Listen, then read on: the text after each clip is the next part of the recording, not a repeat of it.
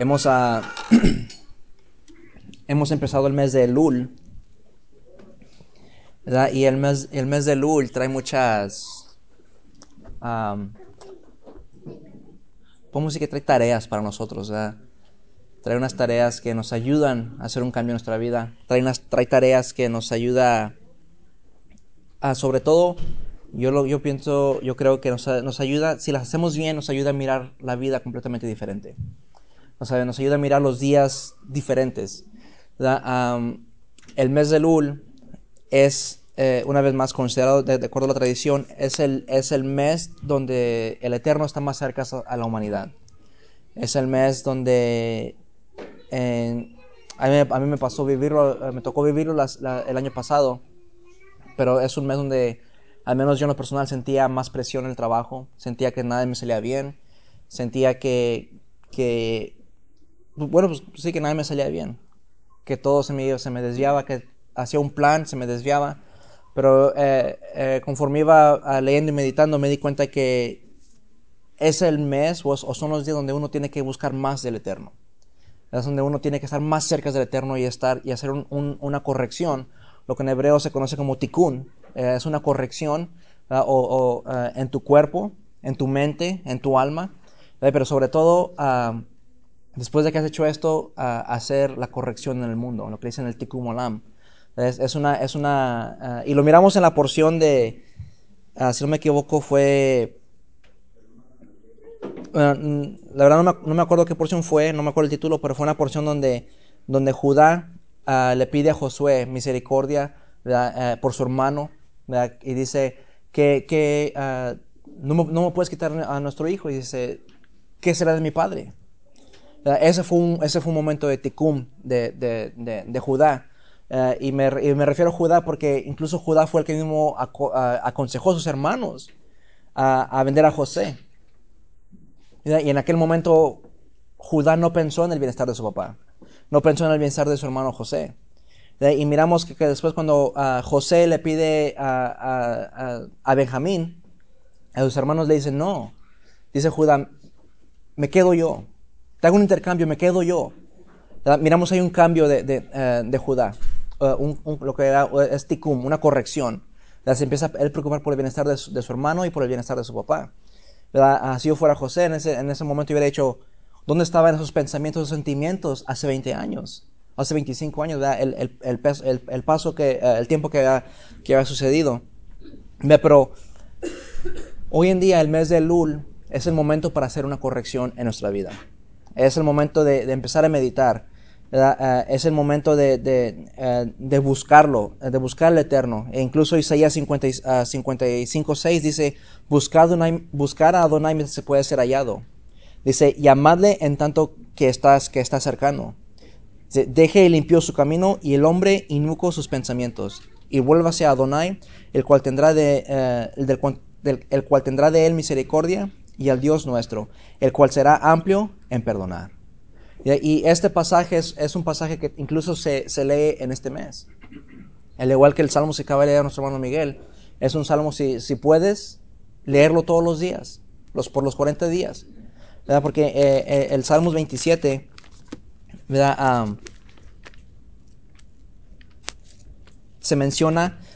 Podemos decir que se mencionan las tres fiestas que vienen. ¿Verdad?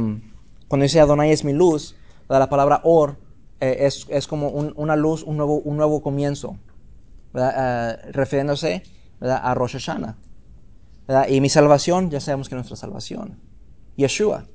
Yeshua, Él es nuestra salvación, Él es nuestro sacrificio perfecto, ¿verdad? Podemos decir que incluso Él va a ser el sacrificio ¿verdad? Que se puede dar en Yom Kippur, ¿verdad? Pero y luego sobre todo se menciona también las fiestas, los Mishkan, los tabernáculos, Sukkot. El Salmos 27. Los Salmos ese usted lo puede leer todos los días del mes de Elul. Pero sobre todo, el mes de Elul es hacer una conexión con el Eterno. Es lo que quiere, es lo que realmente es el mes de Elul. Hacer una conexión con el Eterno, buscar al Eterno mientras que pueda ser hallado. Y ese debe ser nuestro objetivo hoy en este mes, buscar al Eterno. Y vamos a mirar en la porción de Shoftim, ¿verdad? Cómo empieza, qué quiere decirnos, ¿verdad? Y lo venimos mirando, ¿verdad? En las últimas 2-3 porciones, que el mensaje de las últimas 2-3 porciones viene siendo un mensaje personal. No viene siendo un mensaje para la congregación, sino, mira, si ponemos atención detenidamente a las palabras que usa la Torah, son palabras en estado singular, hablándote directamente a ti y hablando directamente a mí, ¿verdad? A nadie más, ¿verdad? A ti como individuo y a mí como individuo. El mes de Lul, ¿verdad? Ya le hicimos 40 días, ¿verdad? Y esto los sabios que lo hacen con la conexión diciendo que son 40 días toma para que la palabra se geste el miembro o un feto, ¿verdad? En el vientre de una mujer. Y ahí lo que viene a ser el Lul, es para que vuelvas a agarrar vida, para que vuelvas a reconectarte con el Eterno, una conexión, para que vuelvas a vivir. Los sabios dicen que el Lul, o Teshuvah, es realmente, ellos lo consideran es morir y volver a nacer. Incluso un rabino dicen que el significado o el pensamiento de Lul y Teshuvah está escrito desde el principio. Cuando dijo el Eterno en el hebreo, dice él, Bereshit bara Elohim et shamayim et haaretz. Cuando dice et, la alef y la taf, la alef refiriéndose a Elul y la taf refiriéndose a Teshuvah. Y nosotros podemos hacer una conexión ahí y miramos, ok, Elul es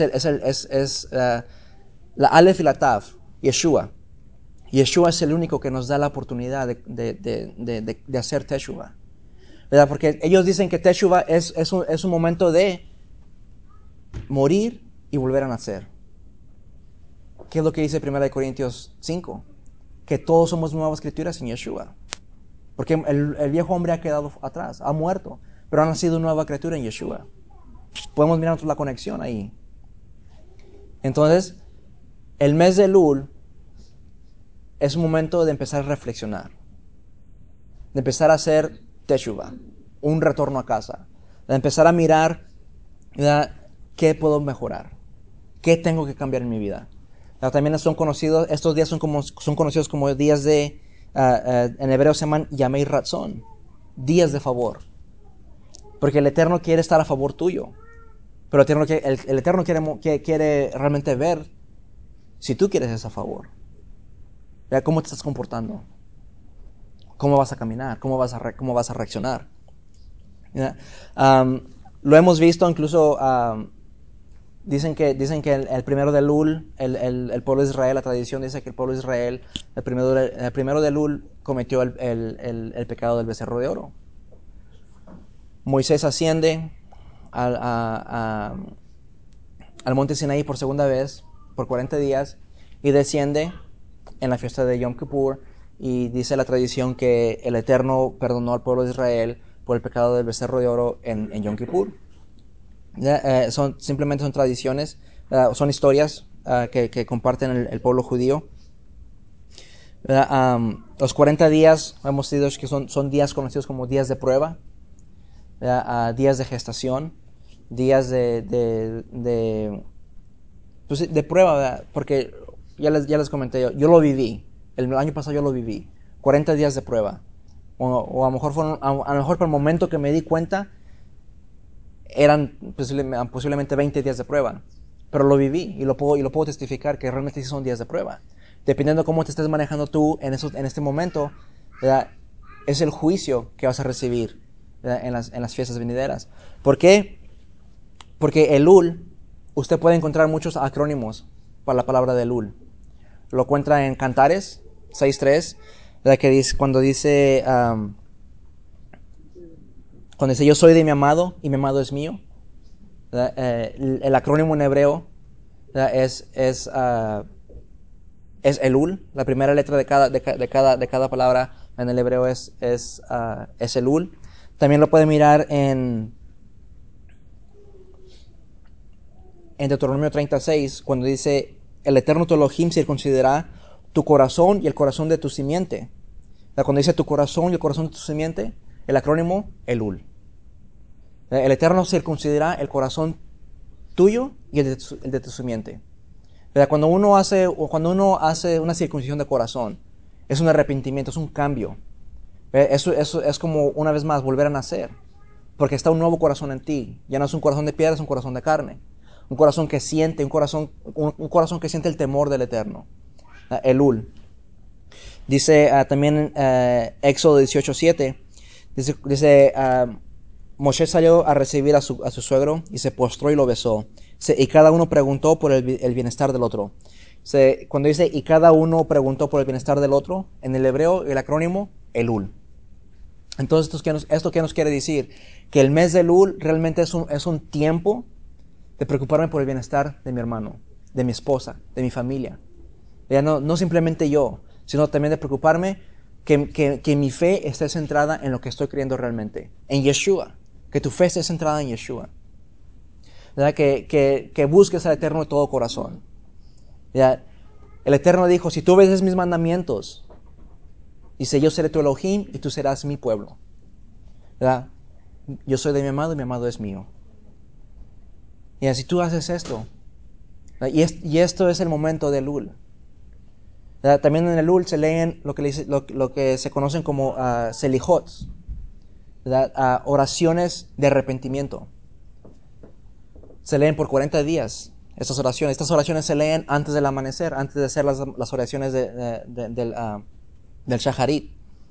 Usted lee estas oraciones. Y estas oraciones se enfocan, ¿verdad?, en apuntalar o enfocarse en los 13 atributos de misericordia del Eterno. Y si miramos bien, ¿cuándo es que Moisés tocaba esos 13 puntos de misericordia? Lo miramos cuando hizo el pecado del becerro de oro. ¿Ya? Y hasta el momento nomás creo que lo he visto 2 veces. En el becerro de oro, y hay otro pecado más adelante, y en ese no lo tengo en la memoria, y se me olvidó anotarlo. Pero también vuelve él a tocar los 13 preceptos, los 13 puntos de misericordia del Eterno. ¿Ya? Y la selijot, usted se está enfocando en los 13 puntos, los 13, vamos a decir, fases, esencias, ¿verdad?, de misericordia del Eterno. Y usted empieza, ¿verdad? Son oraciones, si no me equivoco, creo que es un libro como de 30 páginas, ¿verdad? Pero son oraciones cortas. ¿Verdad? Y uno normalmente las recita antes de las oraciones del amanecer. ¿Verdad? Y estas oraciones se leen una vez más, desde el primero de Elul hasta Yom Kippur, hasta el 10 de Tishri. Usted tiene todo ese tiempo para leer estas oraciones, ¿verdad? Y estas oraciones realmente nos señalan y nos ayudan a mirar los defectos que nosotros tenemos, el defecto que yo puedo tener. No me ayuda a mirar los defectos suyos, sino me tiene que ayudar a mirar mis defectos. ¿Qué puedo yo cambiar? ¿Verdad? Y por eso la porción de esta semana empieza: nombra para ti jueces y oficiales. ¿Verdad? Nombra para ti. No dice nombra para tu prójimo, no dice nombra para tu esposa, para tu hijo, para tu familia. No, dice nombra para ti jueces y oficiales. Si los pondrás en las ciudades. Pero la palabra ahí, ciudades, en el hebreo, si no me equivoco, es sahar, que quiere decir puertas. Yo busqué en varios diccionarios, perdón, y la palabra ciudades no es una definición para esta palabra. No sé dónde salió, además en los diccionarios que busqué no sé dónde salió, pero dice puerta o portón. Y no es sahar, es shahar. Shahar. Puerta o portón. De ahí es lo que quiere decir el Eterno. Dice, nombra sobre ti, no sobre nadie más, nombra sobre ti jueces y oficiales y ponlos sobre tus puertas.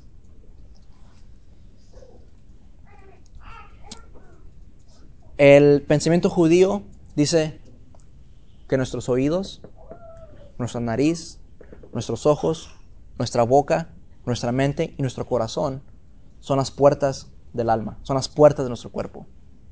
Y el Eterno nos está diciendo, pon oficiales y jueces, pon policías sobre cada una de tus puertas. ¿Qué nos quiere decir esto? ¿Verdad? Que en vez de que yo entre, porque es lo que a veces hacemos y de repente incluso a lo mejor hasta nos gusta hacer esto. Queremos aplicar todo el peso de un mandamiento o de un texto un versículo, sobre el prójimo. Pero cuando se trata de nosotros, lo queremos aplicar lo más ligero que podemos aplicarlo. ¿Verdad? Porque yo puedo decir, yo puedo echar una mentira, pero no es tan malo. Pero si mi prójimo echa una mentira, lo quiero machetear. Oye, estás mintiendo, eso se encuentra en la Torah. Eso es que, pero si yo soy el que estoy quebrantando el mandamiento, yo no me juzgo severamente yo, pero sí juzgo a alguien más severamente. Ahí está el error.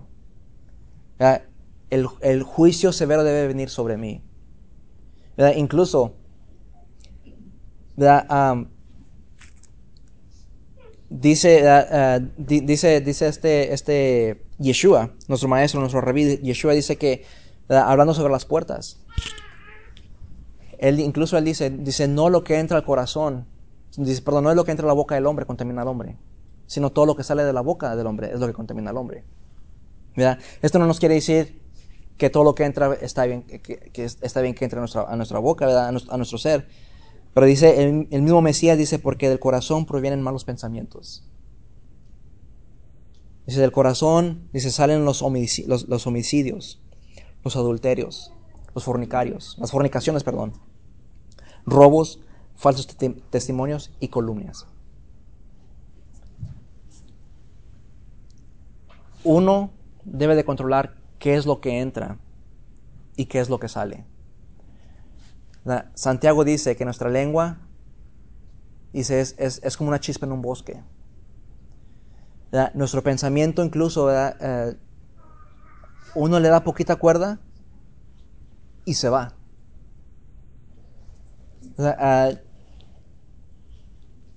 He tratado de poner esta práctica de cuando me entra un pensamiento negativo o como lo queramos calificar. Yo trato de agarrar esta enseñanza que escuché de un rabino, o que aprendí de un rabino, dice, de una halajá, dice, si un pensamiento negativo entra a tu mente, dice, tienes 3 segundos para sacarlo. Si tienes 3 segundos. Entonces, en cuanto ves, y no siempre me acuerdo, pero cuando me acuerdo y me entra el pensamiento negativo, empiezo a pensar algo positivo. Pero es difícil. Es difícil porque después en tu mente empieza un choque. Esto no te agrada, esto sí te agrada, esto no, esto sí. Y empieza un choque. ¿Verdad? Pero de que se puede, se puede. ¿Verdad? No siempre lo he, ¿cómo se dice? Siempre lo he practicado, pero cuando lo practico, a veces sí me sale, a veces no me sale, ¿verdad? Pero depende de la voluntad de alguien. Eso ya depende de tu voluntad. ¿Verdad? Porque todo en este mundo se maneja por voluntad. ¿Verdad? La voluntad, la fuerza propia que tú tienes. Y yo lo miré la semana pasada. Nuestro hermano Joel llegó con unas paletas, ¿verdad? Y él las empezó a repartir. Y le quiso dar una a su hermana Ana. Nuestra hermana Ana lleva una dieta, puedo decir, estricta. Y él no la quiero. Gracias, pero no. Pero Ana, mira, están bien ricas. No la quiero. Gracias, pero no. Y luego me dice, pero ¿por qué no la quieres comer? Y le digo, es que ella está haciendo una dieta. Y dice, y si no la comes porque tiene azúcar. Y dice, sí, yo no la quiero porque tiene azúcar. Y entonces nuestro hermano Joel, no sé si jugando en serio o no sea, dice, pero fue endulzada con miel. Dice, no la quiero, gracias. Ah, ok, está bien. La fuerza de la voluntad que hay atrás, porque ella lleva vamos a decir, un reglamento, unas leyes a las cuales ella se está pegando y las está llevando. Y esto requiere mucha fuerza de voluntad. Tenemos que juzgar a nosotros mismos, todo lo que vemos, lo que tocamos, lo que hablamos, lo que oímos, y tenemos que también poner estos oficiales en nuestras puertas para saber qué vamos a dejar entrar y qué vamos a dejar salir. ¿Verdad? Porque esto tiene que ser bien establecido en mi corazón, bien arraigado en mi corazón. ¿Verdad? Una práctica que la debo de llevar a cabo, porque si yo quiero, ¿verdad?, poder levantarme en la última trompeta, tengo que ser justo. ¿Verdad? Ahora nos podemos decir, o bueno, al menos yo me hice esta pregunta.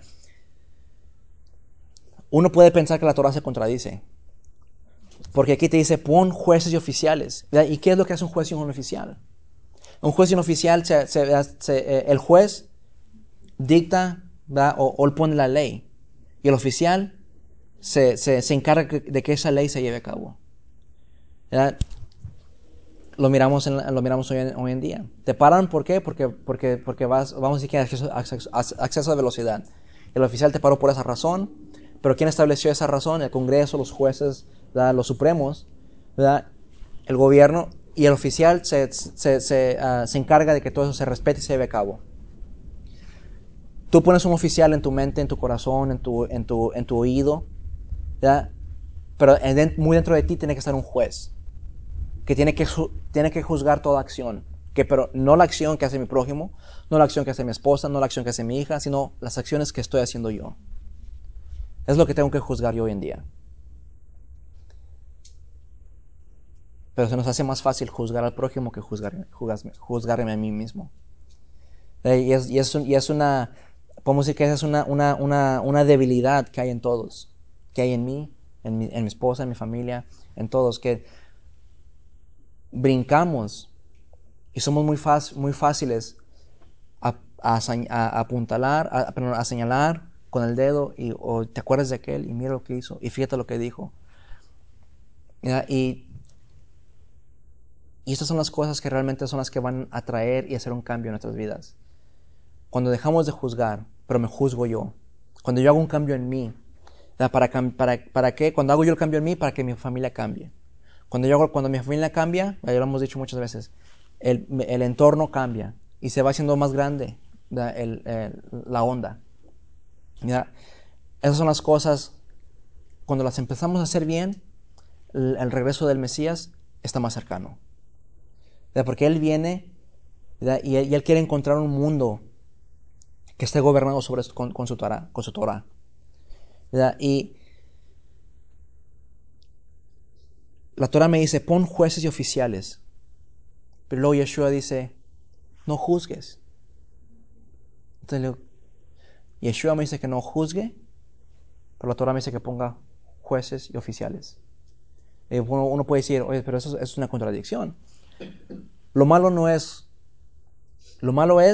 juzgar, pero cuando juzgas sin Torah. Pero cuando tú juzgas conforme a la Torah, está bien. Pero también el mismo Mesías nos mostró cómo juzgar conforme a la Torah. Y ahorita la vamos a ver. Pero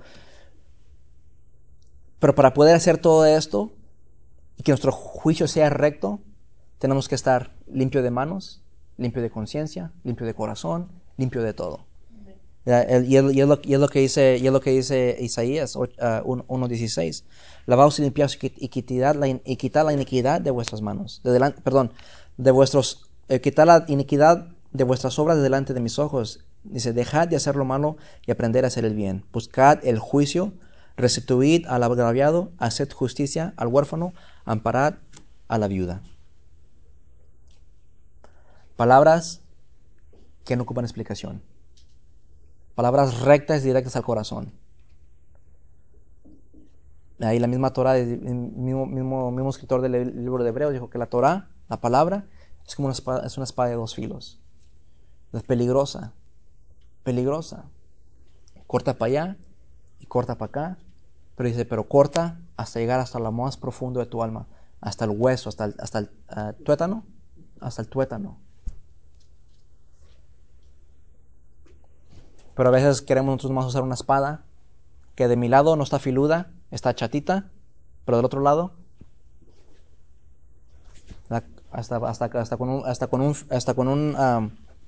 con un solo golpe queremos derribar murallas.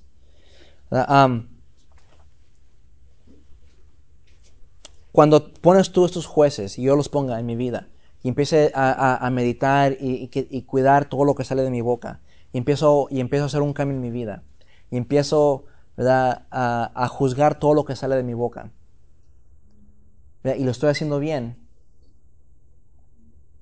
¿verdad?, van a venir cambios, no solo en mí, pero en la congregación, ¿verdad?, van a mirarte diferente, ¿verdad? Y Pablo incluso nos dice él, dice tú, dice que predicas, no adulteres, ¿adulteras? Tú que predicas, no robes, ¿robas? ¿Verdad? Pablo nos está diciendo, asegúrate que lo que estás diciendo, lo que estás haciendo, vaya conforme a lo que estás enseñando. ¿Verdad? Y esas palabras me resuenan a mí cada vez. Cada vez que me paro aquí, estas palabras me resuenan. Porque el juicio viene más pesado sobre nosotros, ¿verdad?, como líderes.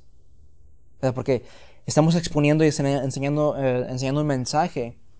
Pero Pablo me dice, asegúrate que lo que estás diciendo lo lleves a cabo. Lo vivas. ¿Verdad? Para que tal como dice el Proverbios, dice, porque cuando la gente va a buscar, si tú eres íntegro, la gente va a buscar hasta debajo del tapete para buscar en qué estás fallando. Pero si eres íntegro, dice, hasta tus hijos van a vivir en integridad. No van a encontrar nada. Pero tengo que vivir conforme a lo que estoy enseñando. Y este mensaje hoy para mí me habla a mí directamente. Porque yo juzgo muy fácilmente. No juzgo la congregación, pero sí juzgo el mundo de afuera. Juzgo a mis compañeros en el trabajo. Juzgo a todos aquellos que están afuera. Pero el mismo Pablo nos dice que Dios juzgue a los que están afuera y los que estamos aquí adentro nos juzguemos entre nosotros, pero conforme a la Torah. Creo que este pasaje está en Corintios. Y no lo noté, pero se me acaba de venir a la mente. Dice, si nos juzgamos correctamente, no va a venir juicio sobre nosotros. Está en Corintios. No me acuerdo del pasaje ahorita en este momento, pero creo que es en Corintios. Que dice que si nos juzgamos entre nosotros correctamente, no habrá necesidad de juicio. Y ahorita lo voy a tratar de, a ver si me puedo acordar otra vez de ese pasaje. ¿En qué parte de Corintios está? Dice Yeshua, dice, no juzguéis y no seréis juzgados. No condenéis y no seréis condenados. Perdonad y seréis perdonados. Dad y se os dará medida buena, apretada, remecida y rebosando. Y rebosando dará en vuestro seno. Porque con la misma medida que midieres, os será vuelto a medir. Lucas 6, 36 al 38. La Torah nos juzga a nosotros. ¿No? La Torah nosotros nos la ponemos sobre en nuestra vida. Pero ahora la pregunta sería, ¿quiénes son los jueces hoy en día? ¿Quiénes son los oficiales hoy en día? Dice 1 Corintios 6, dice, ¿os alguna de vosotros tenido algo con otro? Ir a juicio delante de los injustos y no delante de los santos. ¿O no sabéis que los santos han de juzgar al mundo? Y si el mundo ha de ser juzgado por vosotros, sois indignos de juzgar cosas muy pequeñas. ¿O no sabéis que hemos de juzgar a los ángeles? ¿Cuánto más las cosas de este siglo? Dice, por tanto, si hubieres de tener juicios de cosas de este siglo, poned para juzgar a los que son de menor estima en la iglesia o en la quejila. Para avergonzar, para avergonzaros, lo digo. Pues que no hay entre vosotros sabio, ni aun uno que pueda juzgar entre sus hermanos, sino que el hermano con el hermano pleitea en juicio, y esto ante los infieles. Así que, por cierto es ya una falta en vosotros que tengáis pleitos entre vosotros mismos. Porque no sufrís porque no sufrís antes la injuria. Porque no sufrís antes ser defraudados. Pero vosotros habéis la injuria y defraudáis y esto a los hermanos. ¿Verdad? A veces que dice Pablo, dice que no hay sabios entre ustedes para poder llevar un juicio recto. Dice, porque ponemos los de menos estima, básicamente los que no saben. Los ponemos que hagan juicio. Dice, prefieren, en vez de ir a los santos, van a los infieles. Dice, ¿por qué? Porque no hay sabios entre ustedes que pueda llevar este juicio recto a la Torah. Hoy en día, yo no me considero un sabio. Pero si usted me pregunta a mí, ¿quiénes son los jueces y los oficiales hoy en día? Yo voy a ir al pueblo de Judá. Porque Romanos bien lo dice. A ellos se les fue integrado, a ellos se les fue confiado los oráculos de la Torah. A ellos. Las perlas de la Torah son para ellos. Ellos tienen la interpretación de la Torah. Por eso ellos tienen el concilio de ellos. Creo que son 3 concilios. Creo que uno de 70 y el otro de 21 y creo que uno de 7 o de 3. No me equivoco. Sí, pero tiene eso. Hermano Carlos, levantó la mano. Es de 3 y 23 y 71. ¿Perdón? 3, 23 y 71. Gracias. Esos son vamos a decir que las cortes. Y si no me equivoco, creo que el 71 es el más alto, el del Senadrín. Y si no me equivoco, el Senadrín son los que juzgaron al Mesías. El Senadrín son los que llevaron el juicio al Mesías. ¿Verdad? Esto, yo voy a ir a ellos. Si yo incluso la Torah en esta parasha dice, si tienes duda, se ve a los sabios, ve a los jueces. Se ve. Ya, si no hay un juicio recto entre ti y otra persona, y tienes duda, o quieres aclarar una duda, ve a ellos. Y si tú no la puedes aclarar, ve a ellos, dice la Torah. Otro pasaje hablando sobre el pueblo de Israel, sobre nuestros hermanos los judíos, los israelitas.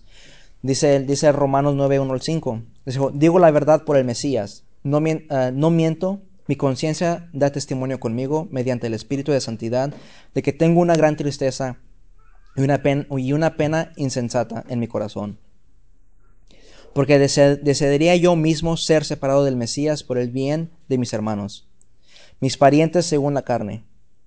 Si ellos son israelitas y a ellos les pertenece la adopción, la gloria, las alianzas, la promulgación de la Torá, el culto y las promesas de ellos son los patriarcas. Y del linaje de ellos proviene el Mesías, quien está sobre todas las cosas. Bendito sea Elohim por los siglos. Amén. A ellos les pertenece todo. Yeshua ha abierto el portón para nosotros entrar. Pero para poder entrar por ese portón tenemos que pasar por los jueces y los oficiales. Para poder entrar por ese portón, pasar por los jueces y oficiales. Vas a pasar, o voy a pasar, por mis jueces y oficiales que yo he puesto en mí, pero todavía para entrar a la tierra prometida voy a pasar por otros jueces y otros oficiales en las ciudades. Porque la Torah, mismo hebreo lo dice, que es una sombra de todo lo que ha de venir. En el milenio va a haber Torah. En el milenio va a haber jueces y oficiales. No va a ser todo fuera de control. Va a haber un orden establecido. Porque lo que se vive en Israel, lo que se vive conforme a la Torah, lo que está establecido aquí en este libro, lo vamos a mirar en el milenio. Nada va a ser nuevo. En el sentido de que tú todo lo que vas a mirar allá, ya lo viste aquí. No te va a tomar nada de sorpresa. Todo lo vamos a ver allá. De que nos acuerdemos, no sé, es una cosa que hay mucha gente que nos acordaremos de unos cuando resucitemos. Me acordaré de mi esposa cuando me levante, me acordé de mis hijos. Esas cosas no las sé, no sé quién las sepa, solo el Eterno las sabrá. Pero esas cosas a mí la verdad ni me gusta meterme porque Cada quien tiene su opinión y cada quien piensa de manera diferente.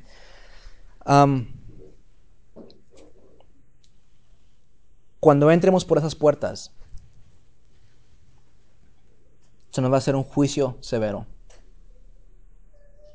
Y se nos va a preguntar qué hicimos con nuestro tiempo. ¿Qué hice yo con mi tiempo? Pero Mateo 18, voy a regresar un poquito. Mateo 18 dice del 15 al 20, es el Mesías. ¿Se acuerdan que le dije que el Mesías nos enseña cómo llevar un juicio? El Mesías nos enseña aquí cómo llevar este juicio con nuestros hermanos. Y esto es conforme a la Torah. Dice, por tanto, si tu hermano pecare contra ti, ve y redargúyele entre ti y él solo. Dice, si te oyere, has ganado a tu hermano. Mas si no te oyere, toma aún contigo 1 o 2 testigos, para que en boca de 2 o 3 testigos conste toda palabra. Y si no oyeres a ellos, y si no oyere a ellos, dilo a la iglesia. Dice, y si no oyere a la iglesia, tenle por étnico y publicano. Dice, de cierto os digo que todo lo que ligares en la tierra será ligado en el cielo. Y todo lo que desatares en la tierra será desatado en el cielo. Otra vez os digo que si dos de vosotros se convinieren en la tierra de toda cosa que pidieren, les será hecho por mi Padre que está en los cielos. Porque donde están 2 o 3 congregados en mi nombre, ahí estoy en medio de ellos. El Mesías nos enseña cómo llevar un juicio. ¿Verdad? Miraba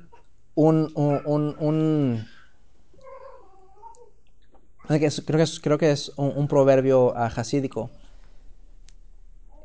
que dice, no me digas qué dijeron de mí, sino dime por qué te lo dijeron a ti. Y yo me quedé como que, tiene sentido. No me digas qué dijeron de mí, sino dime por qué te lo dijeron a ti. De hecho, de otra manera, ¿tú qué andas diciendo de mí? Y estas cosas son estos juicios, ¿verdad? Que llevamos nosotros que arraigar nuestro corazón, ¿verdad? Llevarlo muy, muy dentro de nosotros, para que cada palabra que salga de nosotros, en la forma que miramos, en la forma que caminamos, sea de gloria y honra para nuestro Maestro, ¿verdad? No para mis hijos, para mí, no para nadie más, sino que sea de gloria y honra para mi Maestro. Dice este comentario, regresando un poquito a las puertas, dice, y esto lo dijo un rabino que se llama Jaime Vital. Dice que estas son las puertas, y ya las mencioné, pero dice, estas son las puertas de la vista, los ojos, las puertas del oído, las orejas, la puerta de la palabra, la boca, la puerta del olfato, la nariz, la puerta del tacto, las manos y los pies, así como la puerta de un dominio es un pasadizo por el cual uno entra y sale. Las puertas de las personas son sus órganos sensoriales, a través de los cuales entran estímulos en su mente y reaccionan al mundo exterior. Y estos jueces, una vez yo lo dije, es para proteger nuestras puertas, para no mirar a la mujer, oler el perfume, las cosas que tocamos y todo esto, ¿verdad? Cada quien se va a poner ciertas reglas. Pero estas reglas que tienen que ir conforme a la Torah. No conforme a las que el mundo ofrece, no conforme a las que te puede dar a otra persona, sino reglas conforme a la Torah. ¿Verdad? Un juez, ¿verdad?, que sea severo, pero que sea severo conforme a la Torah. ¿Verdad? El mismo Mesías nos muestra, ¿verdad?, que cuando le quisieron hacer juicio a esta mujer adúltera, ¿verdad?, él dijo, el que sea libre de pecado que tire la primera piedra. ¿Verdad? Si tú vas a juzgar a alguien, una vez más, que sea conforme a la Torah y que tus manos estén limpias, tu corazón esté limpio, tu mente esté limpia, tu conciencia esté limpia, que todo tu ser esté limpio. Pero si no podemos estar en ese estado, mejor no juzgar y mejor esperar que el Maestro venga y haga su juicio. a que nosotros lo hagamos. Porque si nosotros tratamos de hacer un juicio, nosotros somos injustos. Ya somos injustos. Y no podemos llevar un juicio siendo injustos. Porque nos podemos llevar por el soborno, nos podemos hacer llevar por muchas cosas. Pero cuando eres justo conforme a la Torah, cuando eres un varón conforme a lo que escribió Tito, es otra historia completamente diferente. Dice Romanos 14:13. Dice, así que no juzguemos más los unos de los otros, antes bien juzgad de no poner tropiezo o escándalo al hermano. Dice, no juzgues entre nosotros, sino juzga, una vez más, lo que va a salir de tu boca y qué tropiezo va a causar. Esto va a causar un torbellino, un huracán, o sea, o algo va a causar. Mejor no digo nada, mejor me quedo callado. Y todo esto, los jueces y los oficiales fueron puestos para nuestro bienestar. Para que cuando venga el juicio final, sea un juicio ligero sobre nosotros. Porque nosotros sabemos el bien y el mal. Pero no te canses de hacer el bien. Síguelo haciendo, porque pronto está nuestra recompensa. Pronto está nuestro galardón. Y lo conocemos y sabemos quién es nuestro galardón. Vea, nuestro rabí, nuestro maestro, nuestro guía espiritual. Él es todo para nosotros. Yeshua, el Mesías.